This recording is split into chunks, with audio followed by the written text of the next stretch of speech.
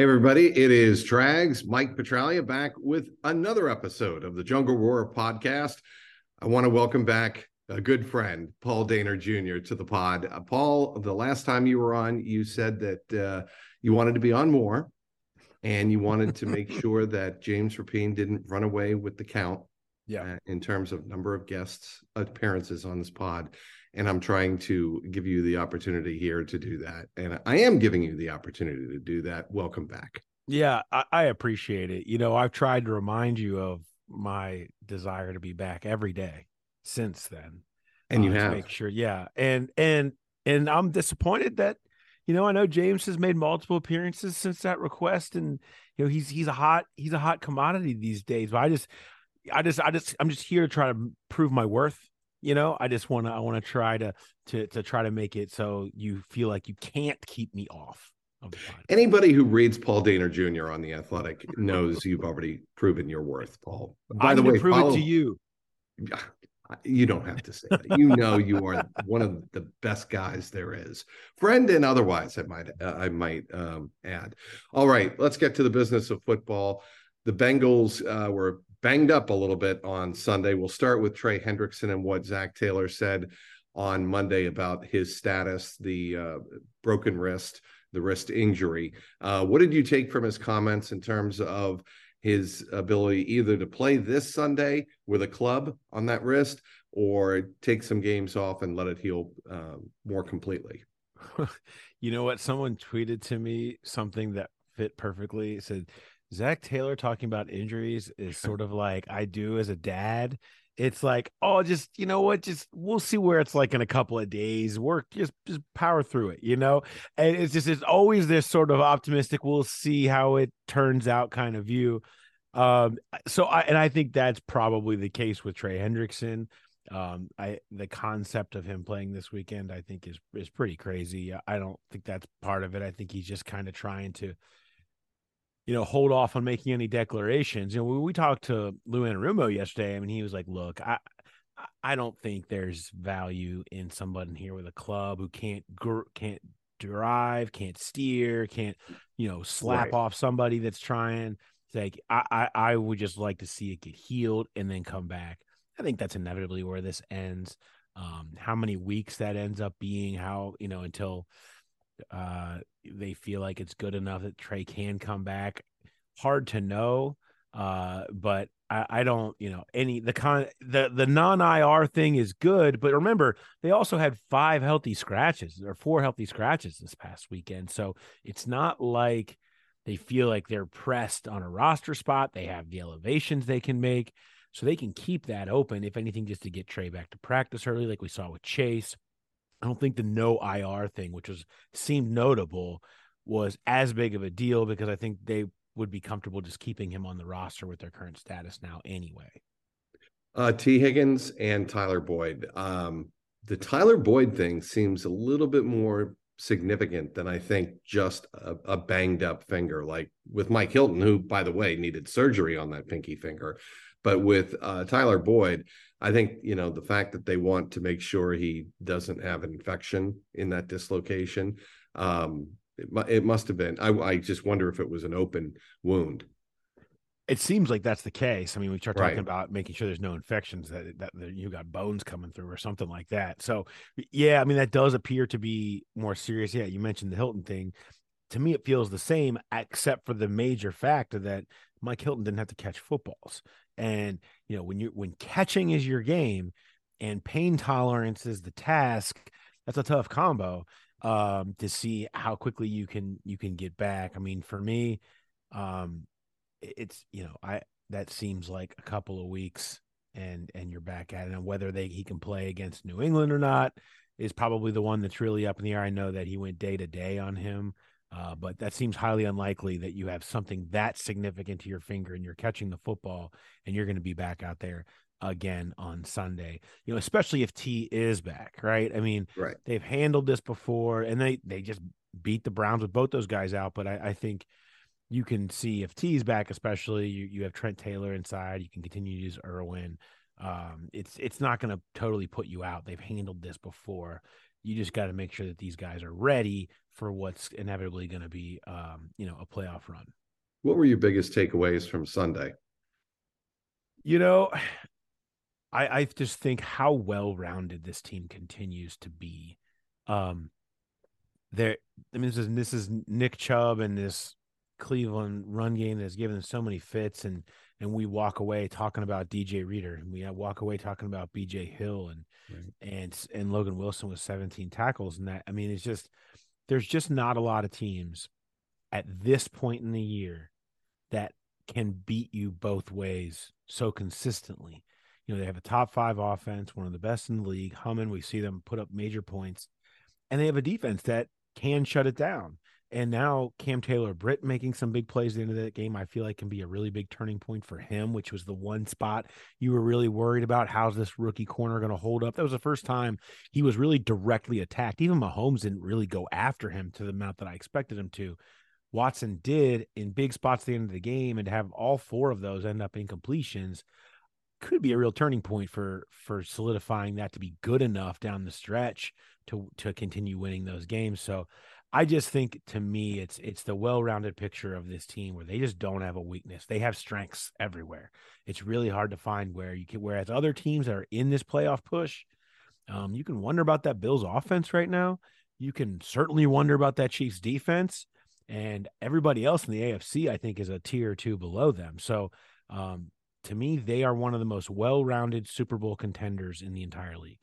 This is where I don't think Duke Tobin gets enough credit, and the staff.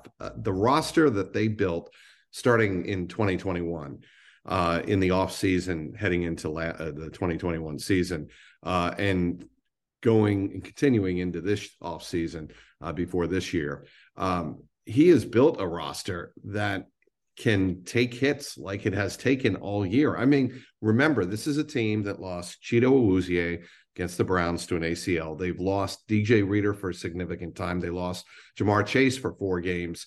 They have had major injuries to star players, and now they're going to be without Trey Hendrickson, for at least, I'd say, a couple of weeks, 3 weeks.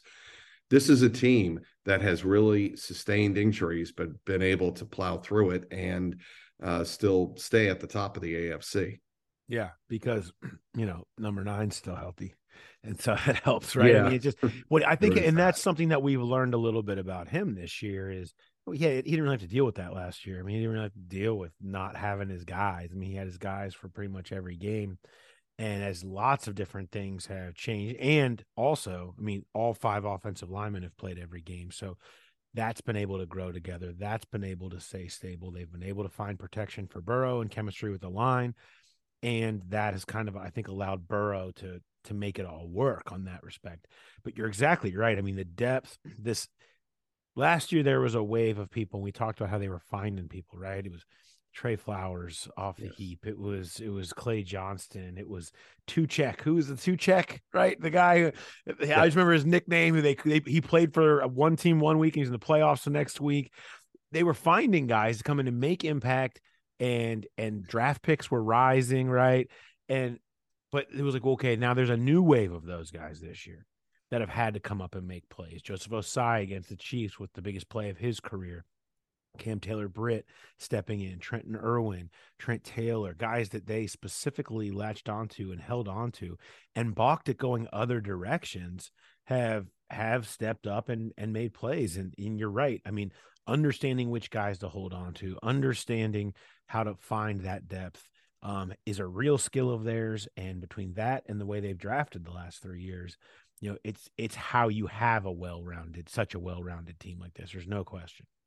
Ironic, Paul, because they are playing a team this Sunday that has not been able to sustain injuries, that has, the GOAT, the greatest of all time, Tom Brady, and they have just not been able to produce offensively whatsoever. And we saw it again on Sunday in San Francisco. They were just curb stomped 35-7, down 35-0 at one point.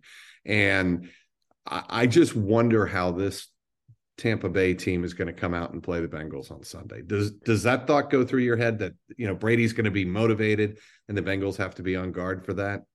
Definitely. I mean, I think if there's anybody that you're not going to count out, unless he's just totally thrown his hands up with the Tampa thing and just been like, man, this place, whatever, I'm out of here, which, whatever, you would be able to speak better to that than I would probably. But I mean, Not I think, likely, I would tell you. yeah, I mean, but I'm just saying the concept of him just being like, you know what, just going to cash in the chips on this season, going to take a losing season, which never happens.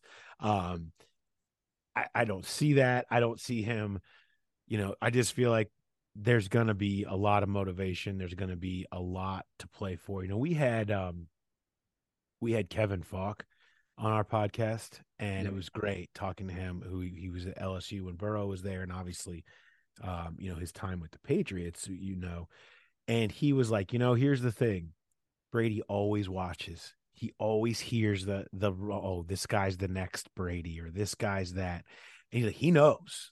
He feels that. And so he's like, I certainly don't think that it's not on his mind a little bit when the next Brady and Joe Burrow is coming to town and he's got a team that he's trying to get back on the right track.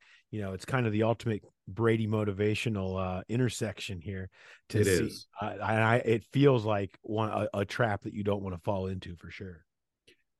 And I just wonder if I think the Bengals are mentally prepared to handle that. And I think they are even keel. Like, the Marvin teams were in the playoffs 5 straight years. They obviously won 3 division titles in his time, but you never got the sense, Paul, and you were around the team, and I was not at that point. But those teams rode emotional roller coasters. This Bengals team, I don't think does that. I don't think they ride emotional roller coasters. And for that reason, I think they're able to go into a game like this, avoid, reading their own headlines and reading the bravado and take care of business. That's the sense I get. Big games in those days were creating tight teams. They were tight. They played tight. They were coached tight. Practices made you tight. Here it's the opposite. The bigger the game, the looser they seem to be during the week. That feeds off of Burrow. It feeds off of the culture they've created. It's just sort of, there's a whole different atmosphere around big games, big moments. I mean, you saw that in those 5 straight playoff losses. You saw that in all the primetime failures that used to have. And now you've seen that in the way that they have played with the bigger the stakes have gotten here with Burrow and Taylor, is that just that they seem to thrive in those moments. They seem to play their best in those moments and are able to survive that type of stuff. And now they're just on such a roll that it's really hard to see, something coming out of nowhere on them. I mean, they can go out there and not play their best like they did on Sunday and still win handily against teams that they're better than right now. And the Bucs are that. They are Brady or no Brady. The Bengals are significantly better than Tampa Bay Buccaneers. And it's a game that even if they don't play their best, they should be able to go out there and win. Doesn't mean that they will, but I mean, I think they're very much built right now to handle all of that. Well, we're going to let you go early, Paul, because Thank you. we're both under the weather a little bit. We're working, but here we are grinding for the people. We are here for the people because, and I needed to chalk up my appearance. And you have done that officially, and you will be on. I will promise you, you will be on, if not before the playoffs, during the playoffs, if the Bengals get there. I look forward to it. No more Rapine. Down with Rapine. Up with me. Up with Paul Dehner Jr. That's where you can find him on Twitter. Paul Dehner Jr. All one word. Paul, you're the best. Thanks for joining me, and appreciate your time, your insight as always. And we have a big game this week, and of course, my homecoming to New England the week after that, which will be it'll be fun for me. I'm not going to lie. It's going to be a lot of fun. Well, he is Paul Dehner Jr. I'm Mike Petraglia Trags. Thanks for downloading this episode of the JungleRoar podcast. Be sure to follow me on Twitter at Trags, Trags, and click and subscribe on the JungleRoar link on the YouTube page. Thanks for watching.